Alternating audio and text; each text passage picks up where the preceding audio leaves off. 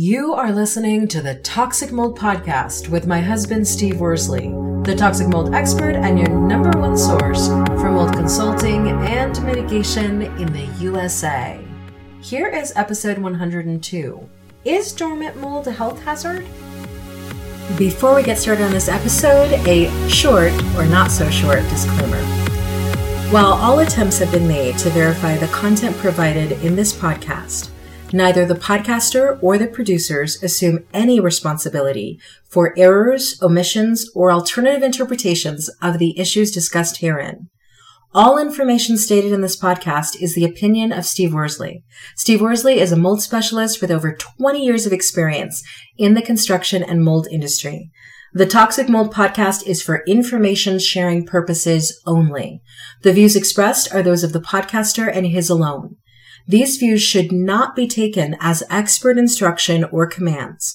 While there may be references to medical conditions and symptoms, all solo podcast episodes are the opinion of Steve Worsley, and any medical questions or concerns shall be addressed with the appropriate licensed medical professional or professionals.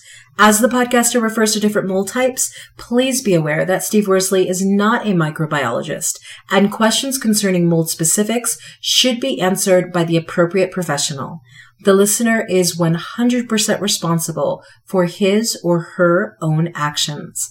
You can check out Steve's books on Amazon about mold and dealing with mold in your home at amazon.com/author/Steve Worsley. And if you're interested in scheduling a mold consultation, over the phone consultation with Steve, you can be sure to find out more about those and his availability at cnccontractorservices.com. Now, let's get to the episode. Hello, everybody. Welcome to a brand new episode of the Toxic Mold Podcast. Steve, we're talking about dormant mold. Is it a health hazard? I haven't heard you talk much. You've mentioned dormant mold in passing, but what is dormant mold? Dormant mold, and once again, I'm not going by Webster's dictionary. This is Steve Worsley, the blue collar dude that, doesn't have a master's degree or anything like that. So this is my terminology. But when I say dormant mold, I mean a mold infestation that is not actively reproducing. Okay. So that's what I mean by dormant. It started to grow at some point because your roof was leaking or whatever moisture intrusion event you had caused it to leak, which means, so we talk about this quite often, and I'm going to put you on the spot here, but do you know what the three major components are that mold has to have? Well, I have a cheat sheet in front of me, so it's not worth it to ask me because I can see it right there. Oh. Food source, humidity above 60%, a cellulose material, okay, and moisture. So I've got my cheat sheet. Say those again because I interrupted you. So a food source that is cellulose in nature. Yep, cellulose material. Humidity over 60%. Okay. And moisture. Oh, you're missing. You don't have the cheat sheet in front of you. What? The third thing is what? What are we talking about? Mold. Oh, well, yeah. Mold spores. But the mold spores are ever present. They're always. They're in everything. But those are the three main things. Okay, so mold spores, humidity above 60%, and cellulose material to feed on. The food. Okay. And if you take one of those away, now I say major components because there's other components that would prevent a mold infestation from reproducing, say like sunlight or stuff like that. Mm-hmm. But if you take one of those three things away, the mold's not going to reproduce. And that's why I say the mold spores. It's if you take the mold spores away, you can't have a mold infestation. That's true. It's almost impossible to do unless you're like inside of one of our containments on a mitigation project. Because just for our listeners that don't understand that, when we do mitigation, everybody thinks you just spray it with bleach. We already talked about that a few weeks ago. Or you just cut it out. That's not what we do. Yeah. We put up a containment. We run air scrubbers. We run ozone machines. We're fogging. We're spraying chemicals. We're sanding things down or blasting it. There's so much stuff we're doing that most people are like, oh, that's why it's so expensive. Yeah, it's because there's a lot we have to do. Exactly. So anyhow, those are the three components. So then if there's a lack of any of those, that's when the colony or the spore goes dormant. Correct. Okay. So it's typically for the most part, it's going to be the moisture, which you said, once you drop that below 60%, that's typically the deciding factor that's going to make that mold go dormant. Because let's just think about it. And I love to give analogies. So if there's a roof leak and mold is starting to grow up in the attic up there, and we find the roof leak and we fix it, is that mold still going to be up there once we take away that water source? No, I don't think so. The mold is. It's just not growing. It's dormant. Right. Okay. But we took away the moisture. Mm-hmm. It's kind of impossible to take away the mold spore. Mm-hmm. And you're not going to just cut out a piece of sheetrock to make mold go dormant. Exactly. To get rid of its food source. Yes. Got to remember it's airborne anyway, so it can go to wherever it wants. That's true. So my point is typically what you're going to take away from those three things is the moisture, which is elevating the humidity. Does that make sense? Yes, it does. But then I can hear all the DIYers in the world listening to this and going, oh, so then I don't have to pay somebody $20,000 or $30,000 to do mold mitigation, because all I have to do to fix my mold problem is remove one of those sources or find some spray at Home Depot that will take care of one of those sources. Is that true? No. And this is why our listeners and I love having you on this podcast, because you'll ask questions like that I wouldn't really think about. But no, never. You still have to deal with that mold.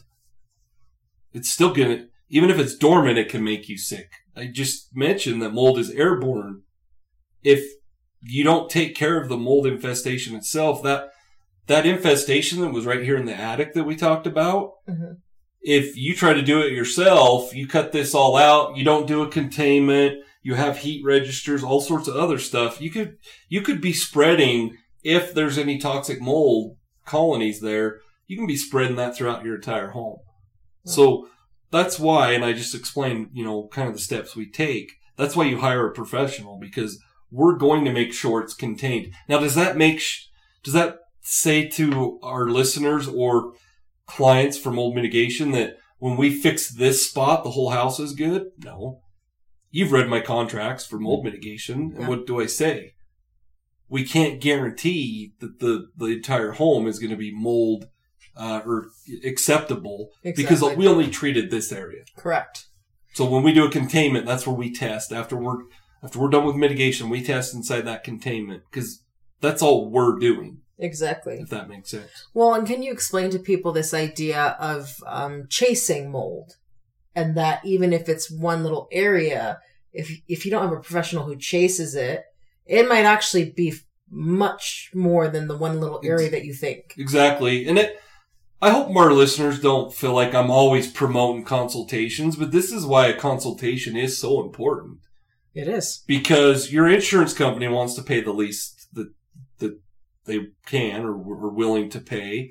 Depending on the company, they're like, well, the insurance company's only paying me this much. This is all we're doing. If you have me as your consultant, we're going to do everything we can to prevent that from happening. But I say all the time, mold is the gift that keeps on giving. I have never, in all my years doing this, I have never seen a mold infestation that we found during a mold inspection or just doing a bid that, let's just say the mold was right here below the window.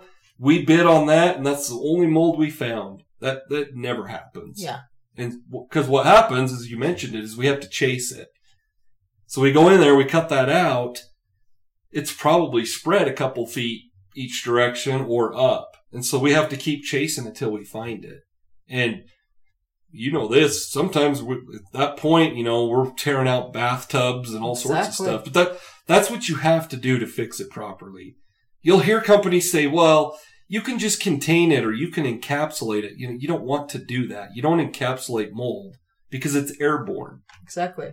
So then let me ask you this question, because I hear a lot of people saying, well, if I find dormant mold, then do I still have to bring in a professional to handle it? Because if it's dormant, then that means it's not doing anything that could really, really harm me. Is that accurate? No, that's not. You need a professional. Okay.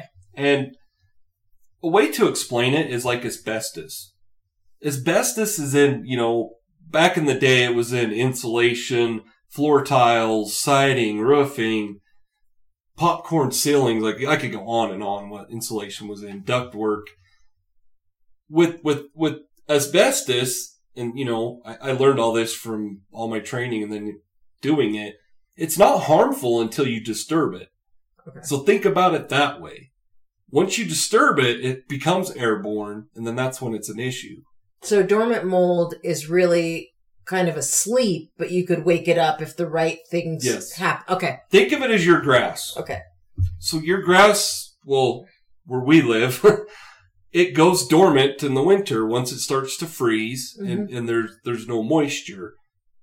Come springtime, like it is now, it's starting to get green because it's warming up, it's not frozen, and it has water. Yeah. Same concept. Okay. It just goes to sleep, like you said, and then think about inhaling it. You inhale, it goes into your lungs, which is obviously humid, and then it starts doing what it wants to do. Yeah, there's mold sickness right there. Exactly. Okay. So really, your recommendation is that if people have dormant mold, it should be handled as seriously as if it was an active... Yes. Okay. And for the most part, you've gone on a lot of bids that we do. How often would you say that you see dormant mold versus active? Not very often. That it's not active. Yeah, exactly. Most of it is active. Oh, no, you do. So you say that you see it, you mostly see it active. Yeah, I think most of it, don't you think? I would say that for the most part, for me, I usually see it dormant, especially when we get there to do the mitigation. Because the event's already happened. It just depends. Oh, so like in the Shoshone job, when it was freezing and there was that big icicle outside. When we first got there. Then because it was freezing, the mold in that house was dormant. No. So you actually bring that up. There were spots where it was, but remember, like when we were looking up in the attic area, so we were there right after the event happened. Yeah.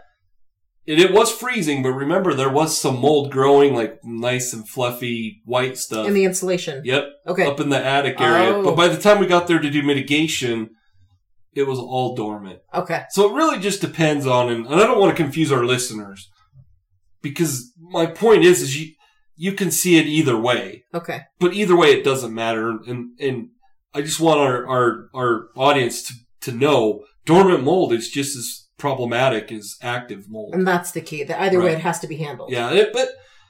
And once again, this is why everything's so complex, and you have to hire somebody that knows what they're talking about. If the infestation is active, what does that tell you? That it's getting the sources that it needs to grow. Yep. And so we question it, the humidity is over 60%. Mm-hmm. So we question, is it because everything's saturated? Is there still a leak somewhere? What's causing it? Okay. So that's why, and I want our listeners to know, we have courses for do-it-yourself home inspection.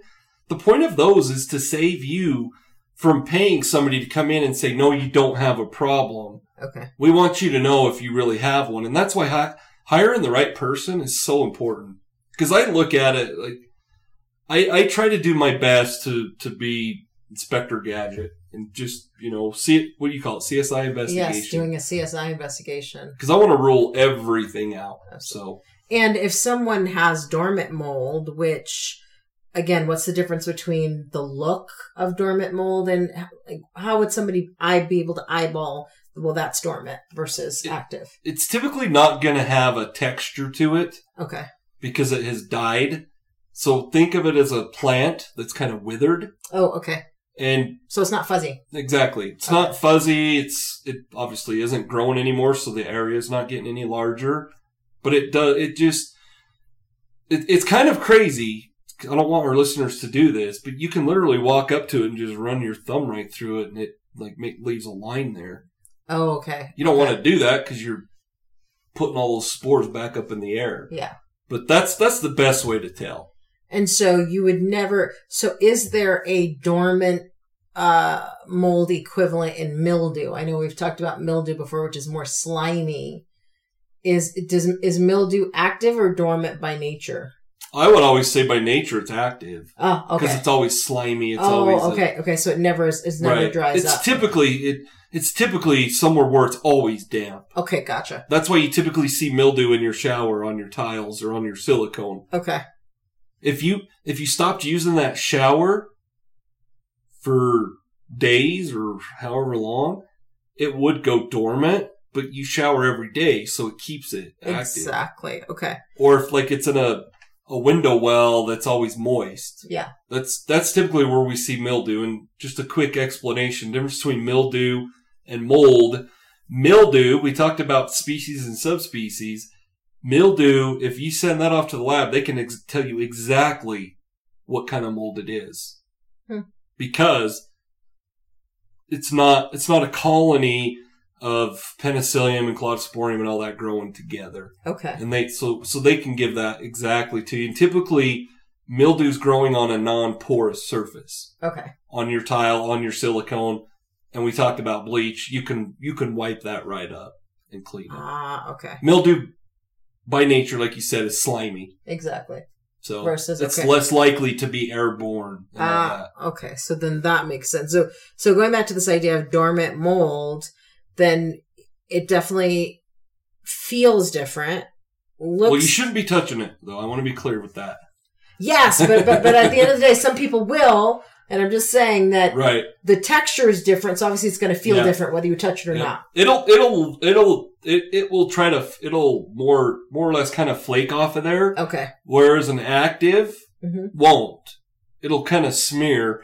Because it's active and it's trying to grow deeper into the sheetrock or the wood or whatever. So then should a person, rather than taking a scraper and kind of messing with it, which then makes it more of a problem, should they just take pictures of it? Yeah. Don't do anything. Okay, don't touch it. Especially when it's dormant, it's more likely to be airborne. Okay. That's the last thing you want it to do is become airborne again. Okay. So then what's your call to action for people if they're not supposed to touch the dormant mold? If they're not supposed to, if they're just supposed to, what should they be doing then? Well, they need to hire a specialist right off the bat. Yeah. But, once again, there could be lots of other people involved, like insurance and whatnot. But yeah, they should get a professional in there. Okay. But yeah, the call to action is they need to get humidity gauges. We talked about that. I'm not sure if it was last week's episode. They're like $20 for 4, I don't know, wherever you can buy them. There's just a gauge, a simple gauge. You can get the digital ones or the old fashioned ones, but have like 4 of them. Put one in your mechanical room, one in your main living area, and a bath, and then your bathroom should have them. And when we talked about that, we talked about the like a split system is kind of what I think. It's probably not the right term. One where you can have the unit, like in your living room, and it has a display and it shows you the humidity and the temperature inside. And then you have a sensor that you can put in a crawl space because you're not going to go down there and check it. Mm-hmm. You can put that sensor in the crawl space and then it'll show you what's going on down there. Okay. So make sure you're monitoring, the humidity in your home. That's probably one of the most common things I recommend. Because nobody ever has them. It's kind of weird to me. Yeah. So I grew up, like my great-grandparents, they had this little thing in their living room and it had 3 different dials on it. One was temperature, one was humidity, and one was a barometer. Mm-hmm. And I think people back then paid attention to that kind of stuff. My great-grandpa would say, yeah, the barometer's dropping. I hope I'm saying this right. I might not be. There's a storm coming in. I'm like, how do you know that? And he's like, well, you should know that. But that's how I guess people thought. Wow. Back then. That's, they, in my opinion, they cared more about what was going on. Whereas nowadays, we just can, Well, we trust that our apps the on our phones are going to, give us all the information we need. Yeah. But I cover all this stuff on our Facebook page. Those that follow us, if you don't follow us, go like our page and follow us. Unlike the emails I only send out every 2 weeks. Mm-hmm. Facebook, I have a post I post every Thursday. But, if I have a new book that's on Audible, I'll post that. If I come across an article I think's interesting, I'll post that. But it's not one of those pages where we're trying to sell something to you every day. Exactly. It's just informational. So, if you don't like our page, go like it and have a couple of your friends. I guess you can invite them, right? Yes, you can invite them. And also what would really help us is when you like the Facebook page, if you would post a comment to let us know that you heard about the Facebook page because you listened to the podcast. Right. That would really help us. Yeah, we've talked about this. There's not a whole lot of chatter, I guess, commenting, which, for me, I don't know. I don't see it as a bad thing, but it probably would be better if we could get our followers to start engaging and ask questions, I'm not going to give you a mold consultation via Facebook, but ask questions if you have them and post them. Like you said, just post in the comments. Absolutely. And let us know that you heard about the Facebook page through this podcast. Yep. All right. There you have it. We will catch you in the next episode. Prevent toxic mold exposure before it gets in your home. Download Steve's free mold investigation checklist at tinyurl.com/CNC mold checklist. Again, download Steve's free mold investigation checklist at tinyurl.com/CNC mold checklist.